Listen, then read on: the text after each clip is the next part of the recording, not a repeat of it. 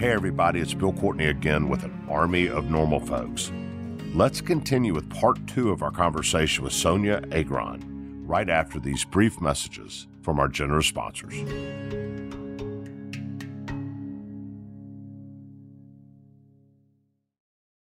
Welcome to Season 9 of Next Question with me, Katie Couric.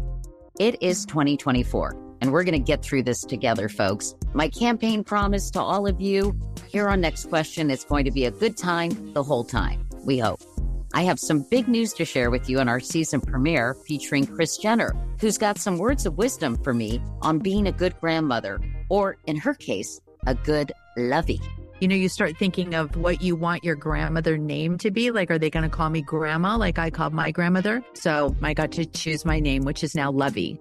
I'll also be joined by Hillary Clinton, Renee Fleming, Liz Cheney, to name a few. So come on in and take a break from the incessant negativity for a weekly dose of fascinating conversations. Some of them, I promise, will actually put you in a good mood. I loved it. Your energy and joy. I'm squeezing every minute I can for you out of this season of Next Question. Last question, I promise. You have to go, I have to go. But it's been so fun, and I can't wait for you to hear it. Listen to Next Question with me, Katie Couric, on the iHeartRadio app, Apple Podcasts, or wherever you get your podcasts. I never thought I'd take my 3 young kids to Sicily to solve a century-old mystery. But that's what I'm doing in my new podcast, The Sicilian Inheritance.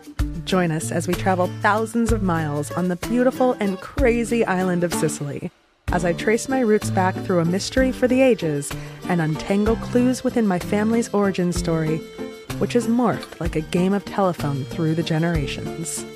Was our family matriarch killed in a land deal gone wrong? Or was it by the Sicilian mafia? A lover's quarrel? Or was she, as my father believed, a witch? Listen to The Sicilian Inheritance on the iHeartRadio app, Apple Podcasts, or wherever you get your podcasts.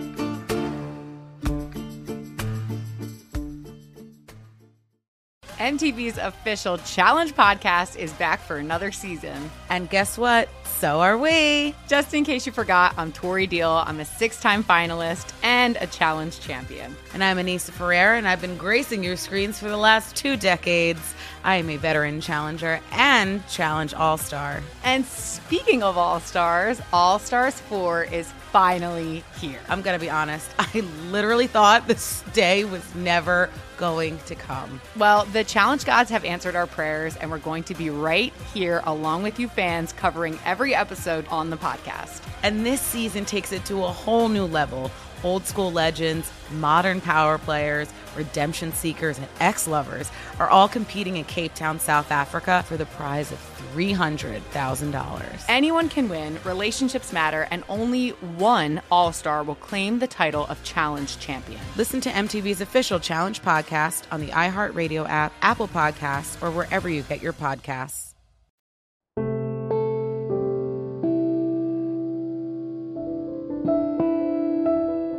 You decide you've got to do something, and this is where I find you amazing. Is I'll explain it to us, but so I understand now. I didn't, that the Red Cross had centers for the first responders, and some of these guys would work all day and wouldn't even go home, and they would go and sleep in a center near Ground Zero and get a little rest and rest up and then go back. And they would never go home. So they actually worked and slept there. And these centers need to be run, and you volunteered there? Yeah. And so tell me go into what I just said. Explain that, how it worked. How it worked was my first responsibility was just to help them get food. So many amazing people donated so much food. I couldn't eat. I felt I was taking something away from someone else. And about 2 days later, and I wouldn't talk to anybody. For the first time in my life, I wasn't this bubbly person. I didn't know how to be. And I started doing these hero sticks, making little flags saying they were hero sticks used to fight crime. And What are you making them out of? they were chapsticks, and I just put little labels on them. Said, "Here, you're a hero." And then I would buy a bunch of lifesavers, put them in a bag, and just say, "Because you are a lifesaver," because many of them weren't feeling that. Sure. But it was the only way I could speak. I could not speak. And about 2 days after my midnight shift, my leader with a bunch of others would say, "We're going to ground zero." And I asked, are we allowed? And she goes, "Have you ever looked at your ID?" It's the first time I did. And it said access everywhere. And I thought, oh, well, this is not going to please my husband. You had more access than him. But we went down to pray. I know now where I was because, as you both know, I have no sense of direction. Well, but the bottom line is also there's really no clues anymore because everything's just rubble. But I know now that I was near the North Tower and the North Tower Bridge. Okay. And the way it looked, it was like I'm standing up here and all of a sudden I can see this big hole, and it wasn't even as big as it turned out to be at the end when they had cleaned it all up. And that was because it was filled with the building. Yes. Right. And I just said naively, "Where is everything?" And one of them grabbed me and hugged me and said, "So you're the New Yorker." Huh. And I said, but where is everything? I knew it was gone. I've seen the pictures, but when you see it up close, it is totally different. Okay, so paint that picture for me, all my senses. What did it sound like? What did it smell like? Could you taste it? I could. Tasted like rotten peaches. Rotten peaches? Yeah. I only eat nectarines now. I can't deal with peaches. Really? Rotten, just rotten. And you could still taste it. What did it smell like? Oh, well, in EMS, we know what death smells like. They give us these little Vaseline. So the whole area smelled like Oh, that? it was death. It was burnt flesh. You could smell that still. I go into the historical exhibit and I know there are no smells there. There's nothing there.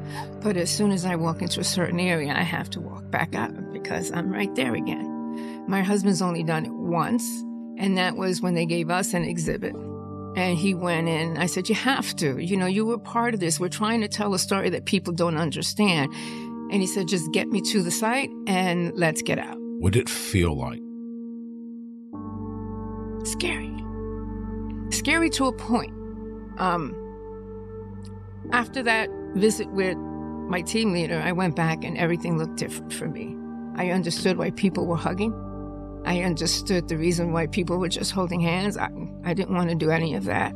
Strangers, really? Yeah, but, like, how are you doing this? You don't really know each other. But I understood as soon as I came back from the site. And I looked in and I said, they're comforting each other. And at that moment, they told me, "Your assignment's been changed." And I said, "Where am I going?" "You're going upstairs to take care of first responders." And I thought that was a blessing. Because I couldn't help my husband.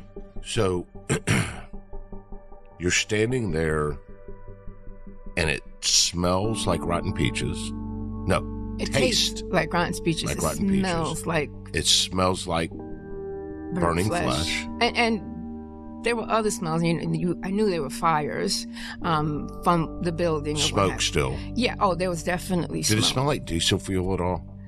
I don't recollect that. I've always wondered from the planes because that's what started the fire. It might if have. you could still smell that. It might have in the first week or two, but I didn't smell it when I came in on the Okay, so it tastes, the smell. For me, it was like rotten peaches. Did it feel gritty? Was the air gritty? Everything was gritty. Everything was gritty. From my shoes, when we got outside, we had to get another vest on. Okay, and you see a hole that's basically a building filled. Could you... And I guess you see people working on top of the rubble. And what did you hear? Wow. You hear a lot of trucks. You hear the sounds of those big... excavators, machinery. The machinery, but the lights, the big lights. Oh, the generators. Okay, they were going on, and it didn't look like nighttime. It looked like you were in Vegas when it's night and all that you see is lights. Okay, well, that's another thing to see. Is so middle of the night, but it's bright everywhere because it's 24 hours. You see fires, and I remember when I got out the first time, how did my shoes get so muddy? Really? Yeah. And I was standing Was it soot? No, it was mud piles because they had been spraying the whole entire area to, break down any flags. And this was the residue. And, I wondered, where are my shoes? I'm standing right here. And somebody said, just pull them out. We'll get them cleaned for you. And okay. And I was so robotic at that moment. But something changed when they put me into work with first responders. Yeah. And so from there, you that's the thing. You get what you're volunteering to do is actually tend to the first responders that are coming to these, what are they called? Respite centers. They each had respite centers. So yes. they set up respite centers so that a fireman or any first responder or police officer, whatever, they work until they're about to drop. They're covered. The reason I wanted these senses, they're covered in this soot and this mud and this filth, and they must stink like death and rotten peaches. They have to have it all over them. What I remember is how dirty they looked. I would give them enough clothes to shower, just to change their undergarments. And what didn't go away was the smell of smoke. Even though they had clean undergarments, they still had to wear their uniforms. Oh. So that stench never that does not, and we did everything. We banged it. I bought whatever I could. It didn't matter. So you're in these respite centers, taking care of the first responders. They're in this mess, breathing this crap, inhaling it, trying to clean and find, frankly, body parts so that some family can have just a piece of their loved one. I can't even believe I'm saying this, but this is this is reality. And they're coming to a respite center that you're now at with other volunteers to help these folks get a little rest, and they don't even go home, and then they get back up and they go right back to it. And this went on for months. Yeah. This went on for months. One of the issues we had on our team was firefighters could take off their garments and put it on the edge of the floor. And we also had engineers and all that. But when it came to police officers, they couldn't take their guns off. And so a lot of the people that I was working with said, we don't know how to wake them up because they jump. And I go, I know how to do it. They jump and they've got a gun on them. Yeah. And so I said, here, follow me. This is what you do. What's their first name? So and I would say, just go up to their head, rub their faces, whisper in their ear their name, and they're going to think they're home. And that's exactly what happened. These guys complete strangers. Didn't matter. They weren't strangers. They were family now. So you're literally rubbing these guys' I'm heads. rubbing some other woman's husband's face, but it didn't matter. They didn't wake up in shock. They didn't wake up thinking something else is happening. And for those who were working with me, they said, thank you, because we would just shine flashlights in their face, hoping they would wake up, and they would still jump up. One of the things I've read about shock, and one of the things I've read about people that come home from war, is one of the hardest things they have to do is actually sleep. That in closing their eyes, their mind immediately goes to the horror that they've experienced. And by not sleeping and keeping your eyes open, your mind doesn't trick you into having to relive that horror. And what that leads to, though, is people who are already in a stressful situation, they don't get enough sleep.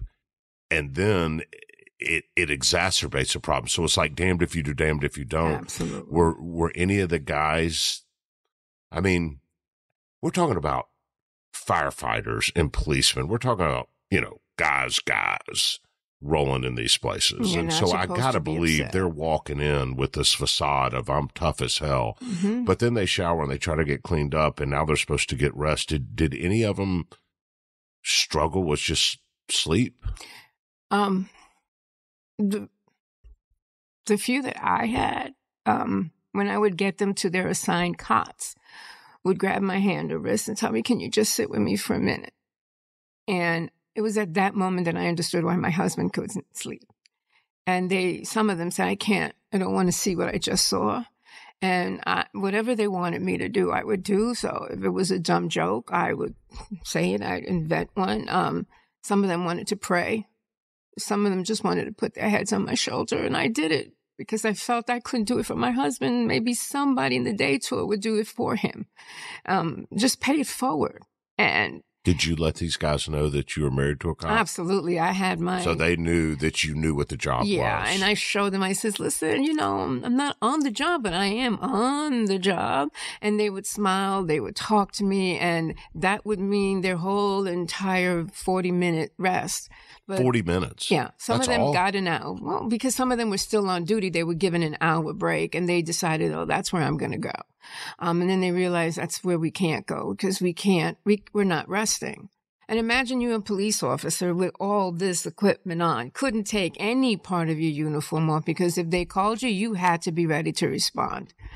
And so for me, the best part and the worst part of my job was bringing comfort. Anybody who wanted it. It didn't matter to me who you were, what you were crying about, whatever you wanted to tell me stayed with me.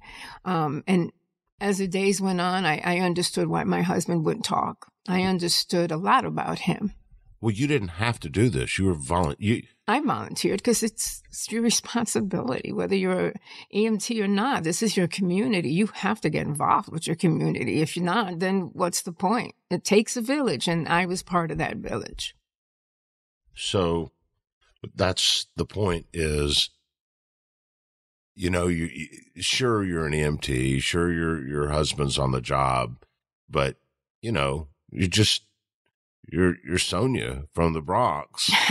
and the worst thing that's happened in our country since Pearl Harbor, and in the midst of what we've described of true human horror, you go down there every day simply to try to console and take care of the people that are trying to take care of this mess. I think everyone should have. And how long did you do that? I was there until the mid-December when my husband asked me to please not go anymore. So 4 months. Yeah. He didn't want me to go back anymore. And my daughter was also, she said, Mom, I can't sleep. I can't go to school. And I said, okay, I have to be a wife and I have to be a mom. But I felt I did something. And I continued. I started from there doing other things just for people who weren't there here. How close are these respite centers? If you're only getting a 45-minute break, they must be right on top of St. John's was, I think, 3 blocks away. Stuyvesant, 2-3 blocks. 2 or 3 blocks. Yeah. And then they had tents. Okay, well Taj then, Mahal. Even when you're not on ground zero, even working at these places, you're in the midst of it all. We saw smoke and fire for months. So how many volunteers were there like you? Oh, wow. For the Red Cross, all I can tell you is my midnight team had about 20, with myself included, and we couldn't leave unless somebody came to replace us. But it was round the clock. And some of them that I spoke to weren't even. And there were many respite centers. Yes. You had the Marriott Hotel that had respite centers. Whatever, I can't say Burger King because that was a center for the police department. But wherever there was a hotel or something big enough to house people, that was what was done for So thousands. I would say, yeah. And a lot of those stores don't even exist anymore. All of whom breathed in this toxic crap. Yeah. We'll be right back.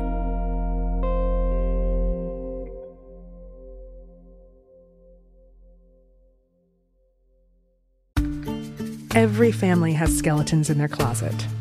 Mine certainly does. Ones that go back 100 years and reach thousands of miles back to our hometown in Sicily. Ever since I can remember, my relatives told the story of my great-great-grandmother who was killed by the mafia. I'm Jo Piazza, and in my new podcast, I'm taking on a generational vendetta, visiting the scene of the crime, confronting mafia experts, tracking down Italian officials, and even consulting mediums to set the record straight on my great-great-grandmother's mysterious disappearance. And in between the fact-finding missions, I'll be drinking a lot of wine and eating all of the pasta. Come to Italy with me to solve this 100-year-old murder mystery. Listen to The Sicilian Inheritance on the iHeartRadio app, Apple Podcasts, or wherever you get your podcasts. Welcome to Season 9 of Next Question with me, Katie Couric. It is 2024, and we're going to get through this together, folks. My campaign promise to all of you here on Next Question is going to be a good time the whole time, we hope. I have some big news to share with you in our season premiere featuring Kris Jenner, who's got some words of wisdom for me on being a good grandmother, or in her case, a good lovey.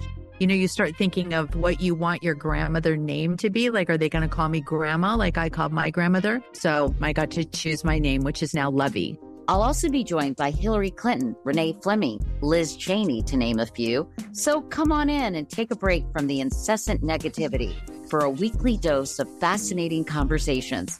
Some of them, I promise, will actually put you in a good mood. I loved it. Your energy and joy. I'm squeezing every minute I can for you out of this season of Next Question. Last question, I promise. You have to go, I have to go. But it's been so fun, and I can't wait for you to hear it.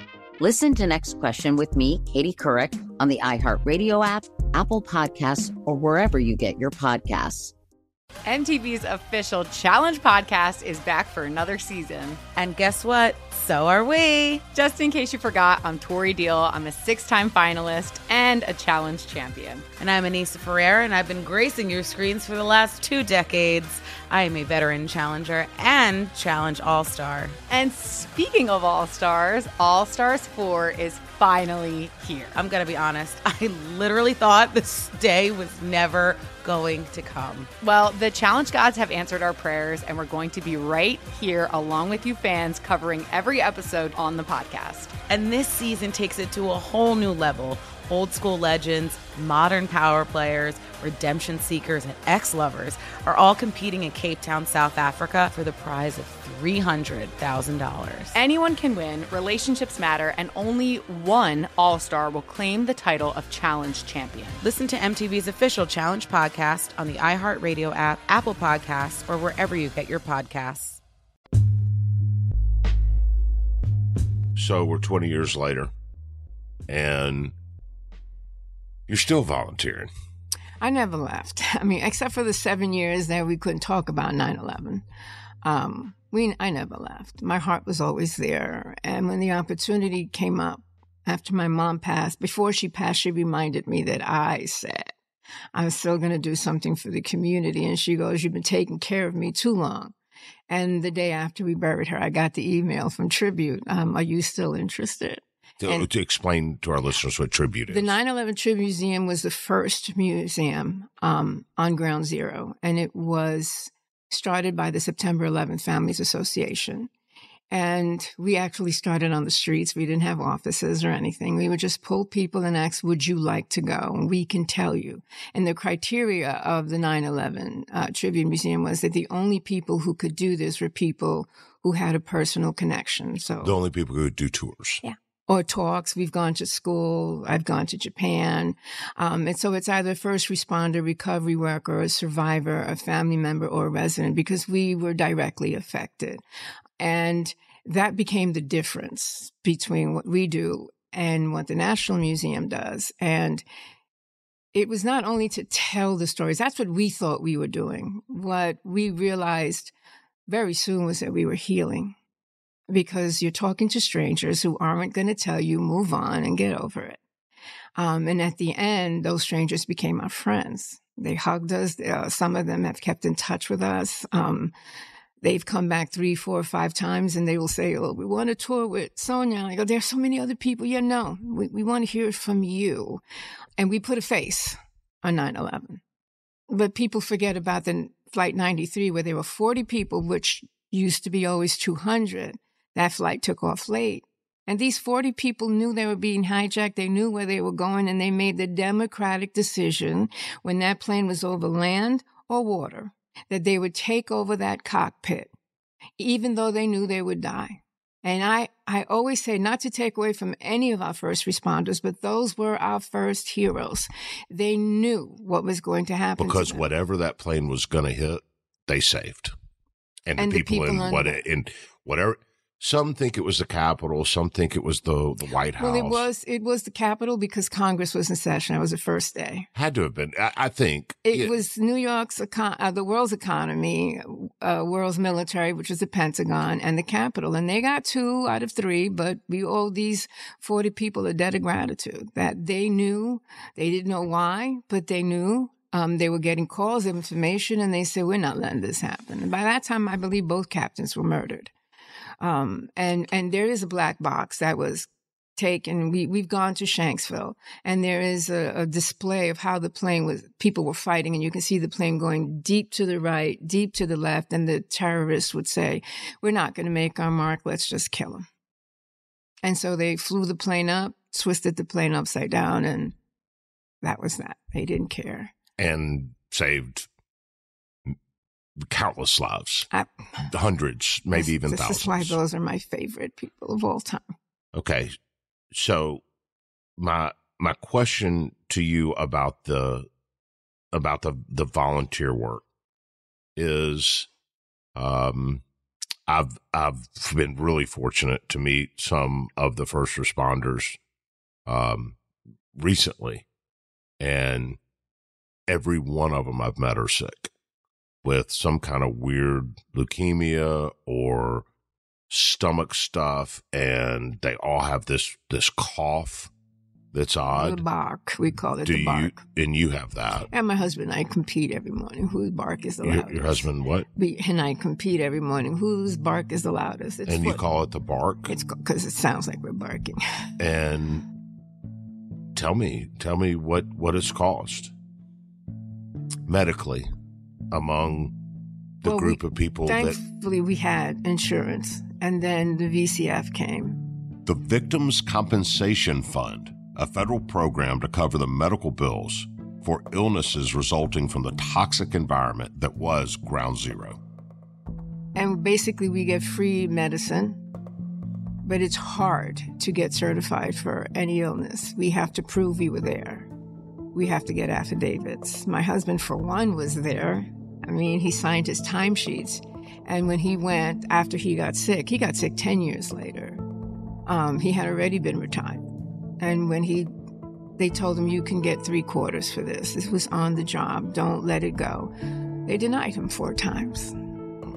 Because you can still work. And he goes, no, I'm a bodyguard. And there are things I have to do while I'm protecting someone that I cannot do.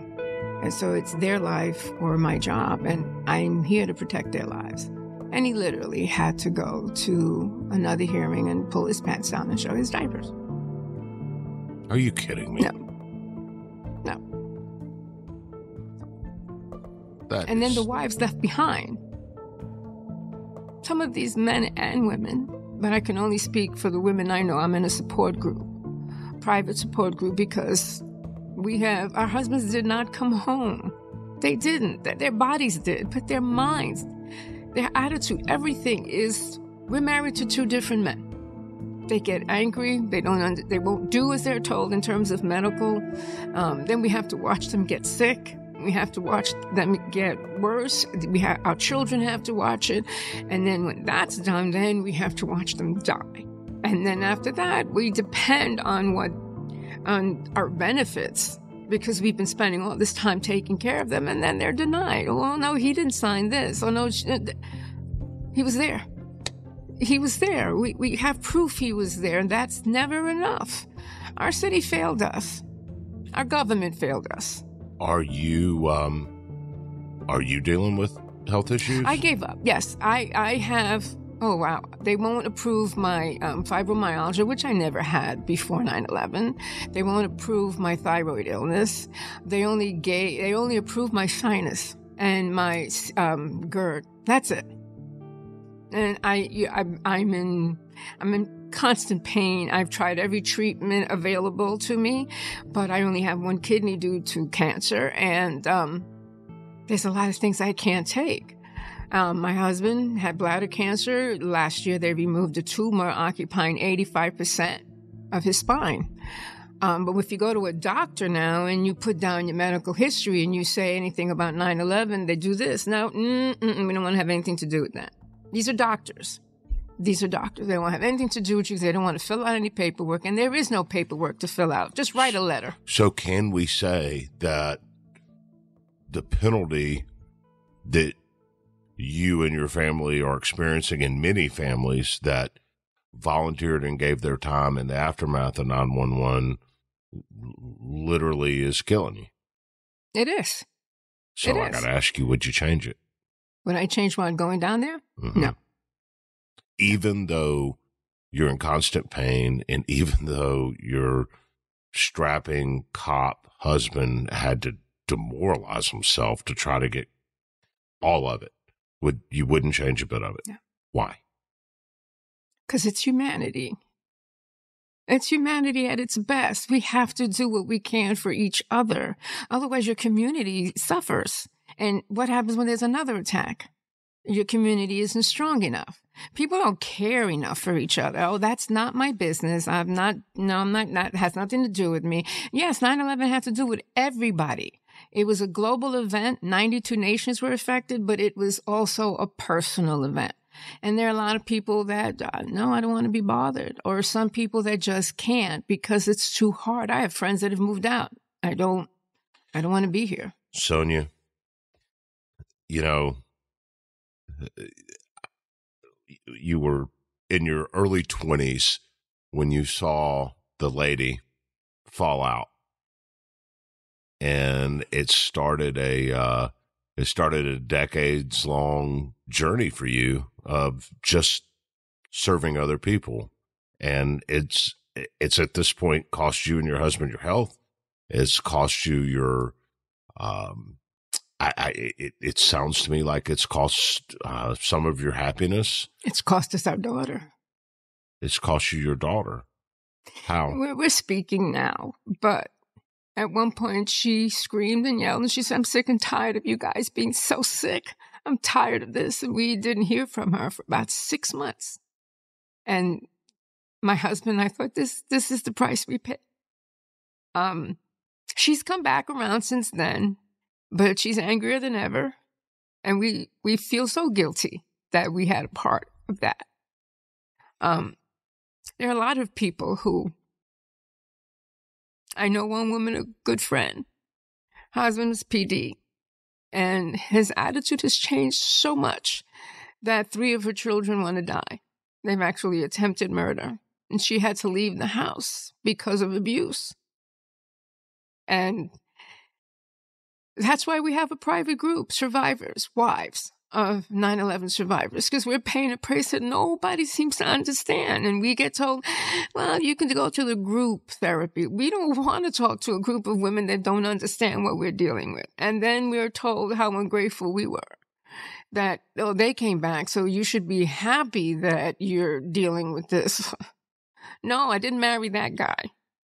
And I didn't expect to lose my daughter either. And though she's in our life and we have a beautiful granddaughter, there's still that anger between us, and we just try. That's a blessing. Yeah, I just turn it off because right now it's like I don't have time to be a mother. I can only be a grandmother. These are the things we tell ourselves, but it's hurting us. It's killing us. And we're not the only ones. There are a lot of my girlfriends who says my daughter left. My son left. Oh, because my husband is this way. So as wives, we got to take care of our partner, but we also have to take care of our children. And if we try to do either one, someone's always going to be angry at us. I just live every day thanking God that he trusted me enough to live another day. That's the way I have to see it. Otherwise, I know I will go absolutely bonkers. And I don't have any intentions of doing that. We'll be right back.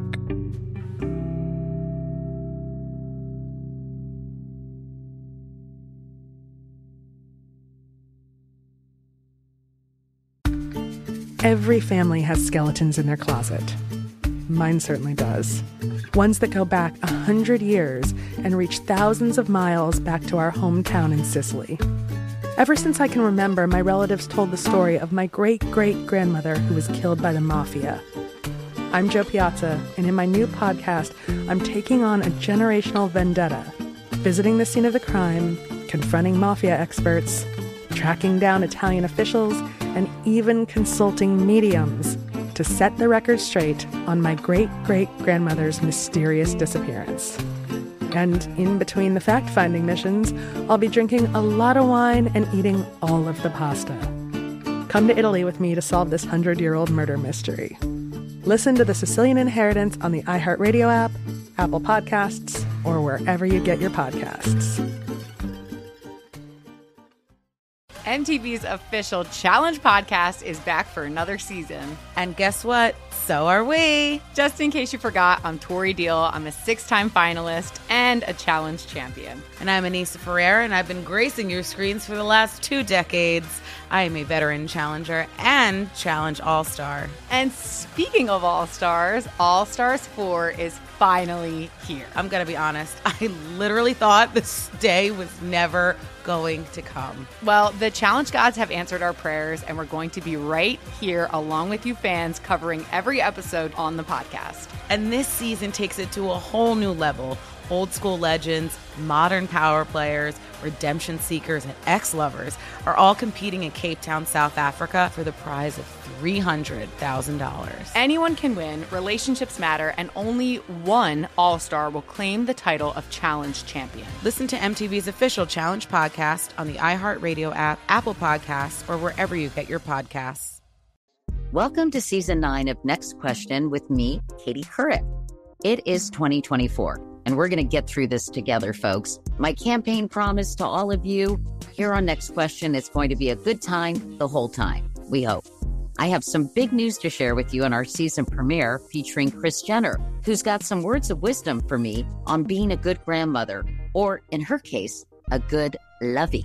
You know, you start thinking of what you want your grandmother name to be. Like, are they going to call me grandma like I called my grandmother? So I got to choose my name, which is now Lovey. I'll also be joined by Hillary Clinton, Renee Fleming, Liz Cheney, to name a few. So come on in and take a break from the incessant negativity for a weekly dose of fascinating conversations. Some of them, I promise, will actually put you in a good mood. I loved it. Your energy and joy. I'm squeezing every minute I can for you out of this season of Next Question. Last question, I promise. You have to go, I have to go. But it's been so fun, and I can't wait for you to hear it. Listen to Next Question with me, Katie Couric, on the iHeartRadio app, Apple Podcasts, or wherever you get your podcasts.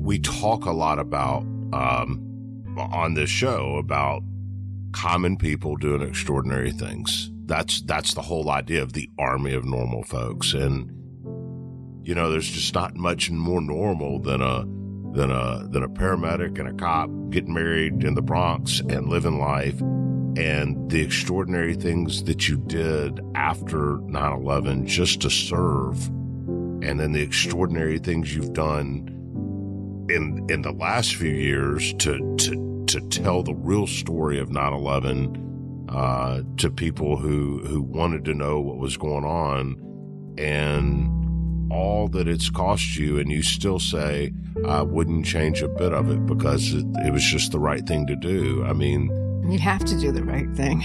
But that is so inspirational. That is, listen, some things that we've talked to people who were in jail for 20-something years, and then they turn their life around and they help others. We're talking to people who take homeless people jogging and actually turn their lives around, and all these stories. But the point is, you are living proof that you don't have to start a 501c3. You don't have to start a massive organization. You don't have to raise a bunch of money. You can be just a common living, trying to figure it out person, just like the vast majority of us, and still find ways to do amazing things to serve their fellow man. And even in the face of sickness and death, you still say, that's what we have to do. We're responsible for each other. And I think that's what we've lost. An entire year after 9/11, you could look at someone in the face and say, how are you? And they'd stop and tell you. You would let people stand in front of you in the line because they only had 3 items and you've been there for 20 minutes. I believe you are where you're supposed to be. Don't question it. It's just what we have to do. And our country has gone down the tubes. But so you're saying it's not a good thing to give back. It's a responsibility. It's a good thing to give back. No, it's not just a good thing. It's a major responsibility. I mean, think about one thing. Where I live in a tall building. I might have 12 people who live on the same floor. I know there's about 3 elderly. If our internet is off or we know we're getting a bad storm, I immediately turn on, make some soup, and I just leave it in front of their door because some people are very proud. And they looked at that as, oh, you feel sorry for me. No, it's just being neighborly, just to let you know there's somebody here to help you. And I've had several people knock on my door who, we just say hello to. And one of them did do that a few years ago. And my husband, Emina, she was walking around the hallways crazy. And I brought her in. I ran back to her apartment. I took all her meds and I called 911. I just went on her cell phone, called the daughter. And oh my God, and they're transporting her. I'll stay with you. No, I'm going to be there. And 2 weeks later, she came back. And in our culture, an elephant is a good luck blessing thing. And so she bought me an elephant with some plants on it. And, sadly, she would die 6 months later. But I'm forever grateful that she knew at one point in her life when she was all alone that she wasn't. And no one should be alone. I love the holidays, but I also hate them. Because I know so many people are alone and they shouldn't be. And when my daughter was in college, I would bring all the kids over who couldn't afford to fly home. I mean, isn't that what mom's supposed to do? Wouldn't you as a mother want to know that someone's taking care of your kid? And nobody cares anymore. We don't live in the same world we used to live in. I don't know this world, but I refuse to give up. I'm not afraid either. Well, I think the human spirit and the very things that you're talking about that demonstrate our humanity, I think it still exists. But I think it's examples of people just like you who help to inspire people to remember that that humanity is important. Yeah, I don't see any rich people helping us. We do it on our own. Yeah, we do it on our own because we can. Whatever. It's what you. Listen, I always tell anybody, I have a spare room. It's a little messy, but you're entitled to come over and say, you got a private bathroom, and I do cook. There's always a way. I just think... Chicken and rice? Arroz con pollo, precisely. Oh, boy, what the world is that? Yes, it's rice mixed with the chicken, with peas, and you cook it so that the rice tastes like chicken. Oh, really? Does Joe like it? Oh, that's his favorite. He just recently got into sloppy joes, and he goes, why didn't you ever cook that for me? I said, that's what I cooked when I was single and couldn't afford to do anything. He goes, please, bring back those meals. So listen, I married a great guy. When I don't want to cook, if it's not food, I'll take food. He cooks. I married the top of the line. That's it. That's all there's to it. Sonia, you are... Again, you're an inspiration. You're adorable to sit and talk to. I wish people could see this big, pretty smile and you talk with your hands. Yeah, and you well, move, that's the Puerto Rican in me. you're a blast to talk to. And, again, I don't want to overdo this, but I don't want to sensationalize for the purposes of a show the story we've talked about today, but I think it's really important people understand just the depth of the carnage, and I think it's important people understand that 9/11 still hasn't stopped killing, but more importantly, I want people to understand that the hidden silver lining of the whole event is that it did bring out some of the best of our humanity. That whole year was a beautiful year. Yeah. That whole year was a beautiful, beautiful year. And despite all the illness and pain and suffering, those that serve down there, I can't find any one of them that would say, no, I wish I had to gone head first. We had to be there. But see, isn't that what it means to be an army of normal folks? Just normal folks as an army, helping one another out and trying to serve just for the love of humanity. That's what's missing, but I've also seen it. I've seen it lately. Some people taking charge. How about if we do this? How about if we build this garden? How about if we do that? That's what I'm talking about. You don't need to go through written proposals, and you don't need to go to your congressman. They're not going to do. I don't believe that they do anything. No, I have said plenty that I think the government proves woefully inadequate. Yeah. in serving. But it's the people that are living this, that know how it's done and know what to do and know the cost involved. And so anybody listening to us, you don't have to go join something. You just do it. Just go do something. Like you said, just do it. Serve somebody that needs serving. And you're going to feel 10 times better. Yeah, that is kind of the payoff, isn't it? It is my payoff. I mean, you get so much more out of it. Listen, since I decided to start doing tours on my own until Tribute gets back on its feet, I can't tell you how many people will come in and go, "You're doing this for free?" And I go, "For now, because, Tribute needs to come back." And they go, "But you came all the way down here." I says, "Where did you come from?" And we start that conversation, and then I tell them things that I think everyone should know, and they go, "We didn't know that." Well, now you do. Now go back home and tell other people. And the irony is, you were supposed to have a shift today to go volunteer to tell these stories. Well, this was important. Yeah, but that's what you're still doing.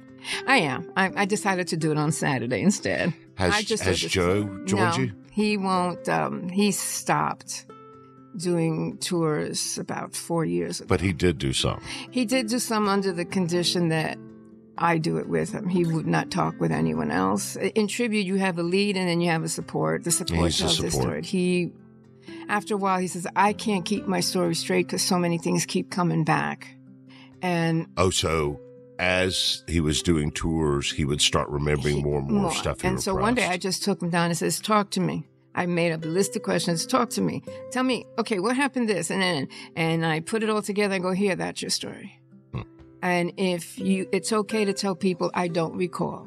I don't remember. That evades me, because they need to also understand that our brains give us as much as we can handle. Yeah. Sometimes they're repressive. But I think when COVID started and he lost his good partner who was also sick from 9/11. And we saw him one day and the following week he was dead from COVID. That was enough, huh? That was enough for him. And he will go with me. We've spoken in the precincts to the rookies. They don't know about 9/11 for sure. Well, see, that's the other thing. I mean, you think about what a rookie cop is. What are they, 23, 24, 25? Yeah, they have no idea. They weren't even alive. Nope. Some of them. Nope. And if they were 2-3 years old, and if they had parents who were affected by 9/11, they know just So that. Joe's going and talking to the rookie cops? No, I go, I book everything, and then I tell them I need you to be there. Oh, really? So you kidnap them? Yeah. Are you a kidnapper? Yes, absolutely, with pride. And when I get there, I go, "Gee, I'm just so exhausted. Can you handle this part for me?" And he, "Yeah, okay, so you did it again." No, seriously, you don't have to go if you don't want to. I just know that game so well. When you become a parent, you learn a lot more things.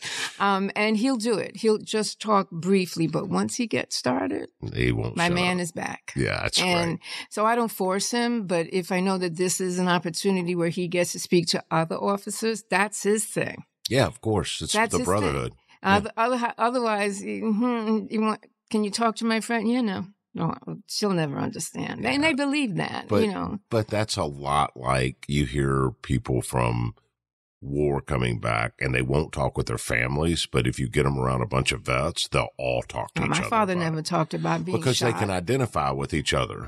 My father never told us he was shot in the Korean War. He never told us how bad it was. He did show us his bayonet and said, "So this is what you do. You go like this and you do like that." Yeah, no, I don't want to go to war. If I have to be that close to someone and stab them. Yeah, no. That's all he told us. That's all he had. My mother lived during the war.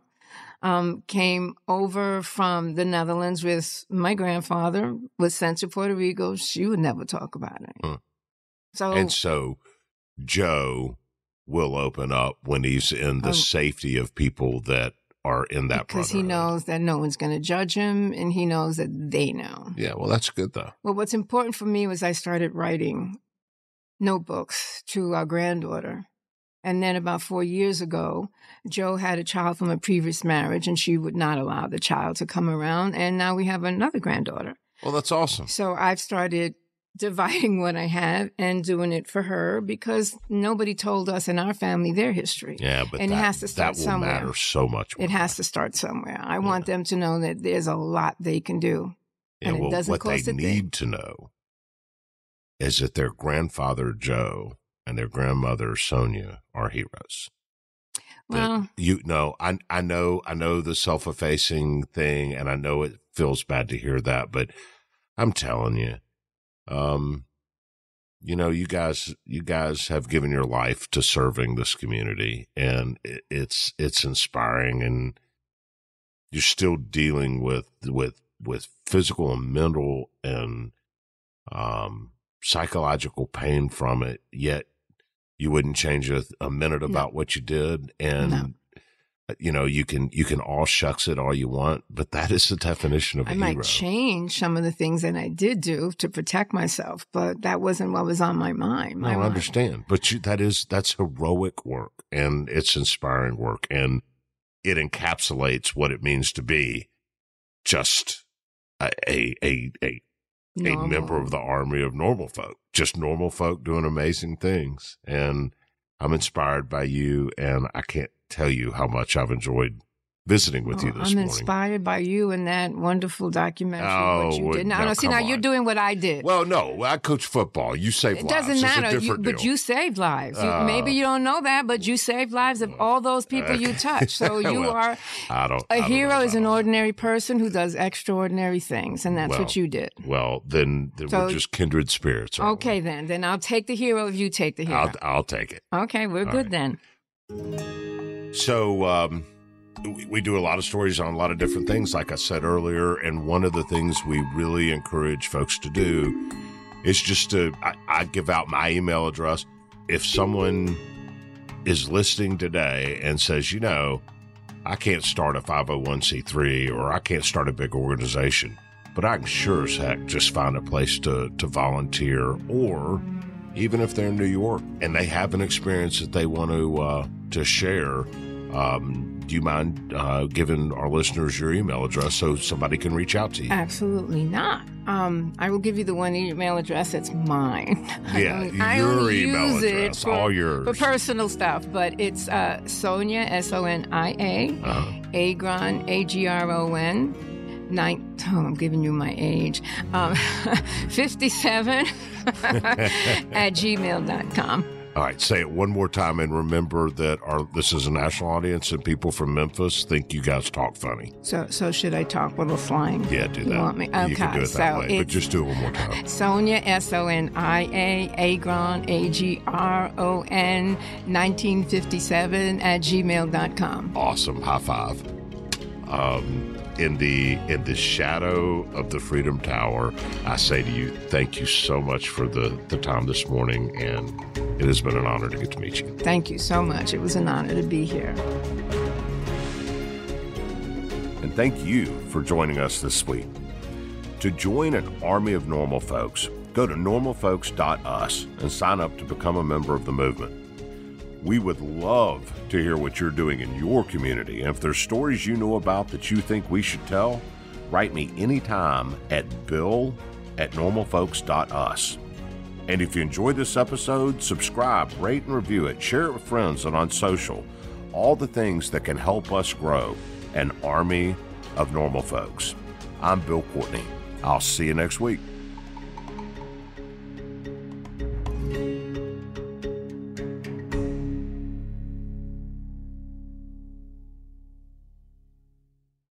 I'm Hannah Storm, and my new podcast, NBA DNA with Hannah Storm, chronicles my 6 decades in professional basketball. From growing up in the sport to becoming one of sports TV's first female broadcasters. Join me as I dig deep into the game's history, unearth some wild stories, and talk to my friends from the world of basketball, from Dr. J to Charles Barkley.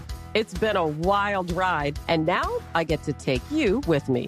Listen to NBA DNA with Hannah Storm on the iHeartRadio app, Apple Podcasts, or wherever you get your podcasts. More Than a Movie is back with Season 2. I'm your host, Alex Fumero, and each week I'm going to talk to the people behind your favorite movies. From The Godfather, Andy Garcia. He has the smarts of Vito, the temper of Sonny, the warmth of Fredo, and the coldness of Michael. To the legend behind La Bamba, Lou Diamond Phillips. When I walked in, I didn't think I had a shot at Richie because John Stamos' picture was already up on the wall. Listen to More Than a Movie on the iHeartRadio app, Apple Podcasts, or wherever you get your podcasts. MTV's official Challenge podcast is back for another season. And so are we. I'm Tori Deal. And I'm Anissa Ferreira. The wait is over, guys. All Stars 4 is finally here. And this season takes it to a whole new level. Old school legends, modern power players, and ex-lovers are all competing in Cape Town, South Africa for the prize of $300,000. And we're going to be right here along with you fans, covering every episode on the podcast. Listen to MTV's official Challenge podcast on the iHeartRadio app, Apple Podcasts, or wherever you get your podcasts.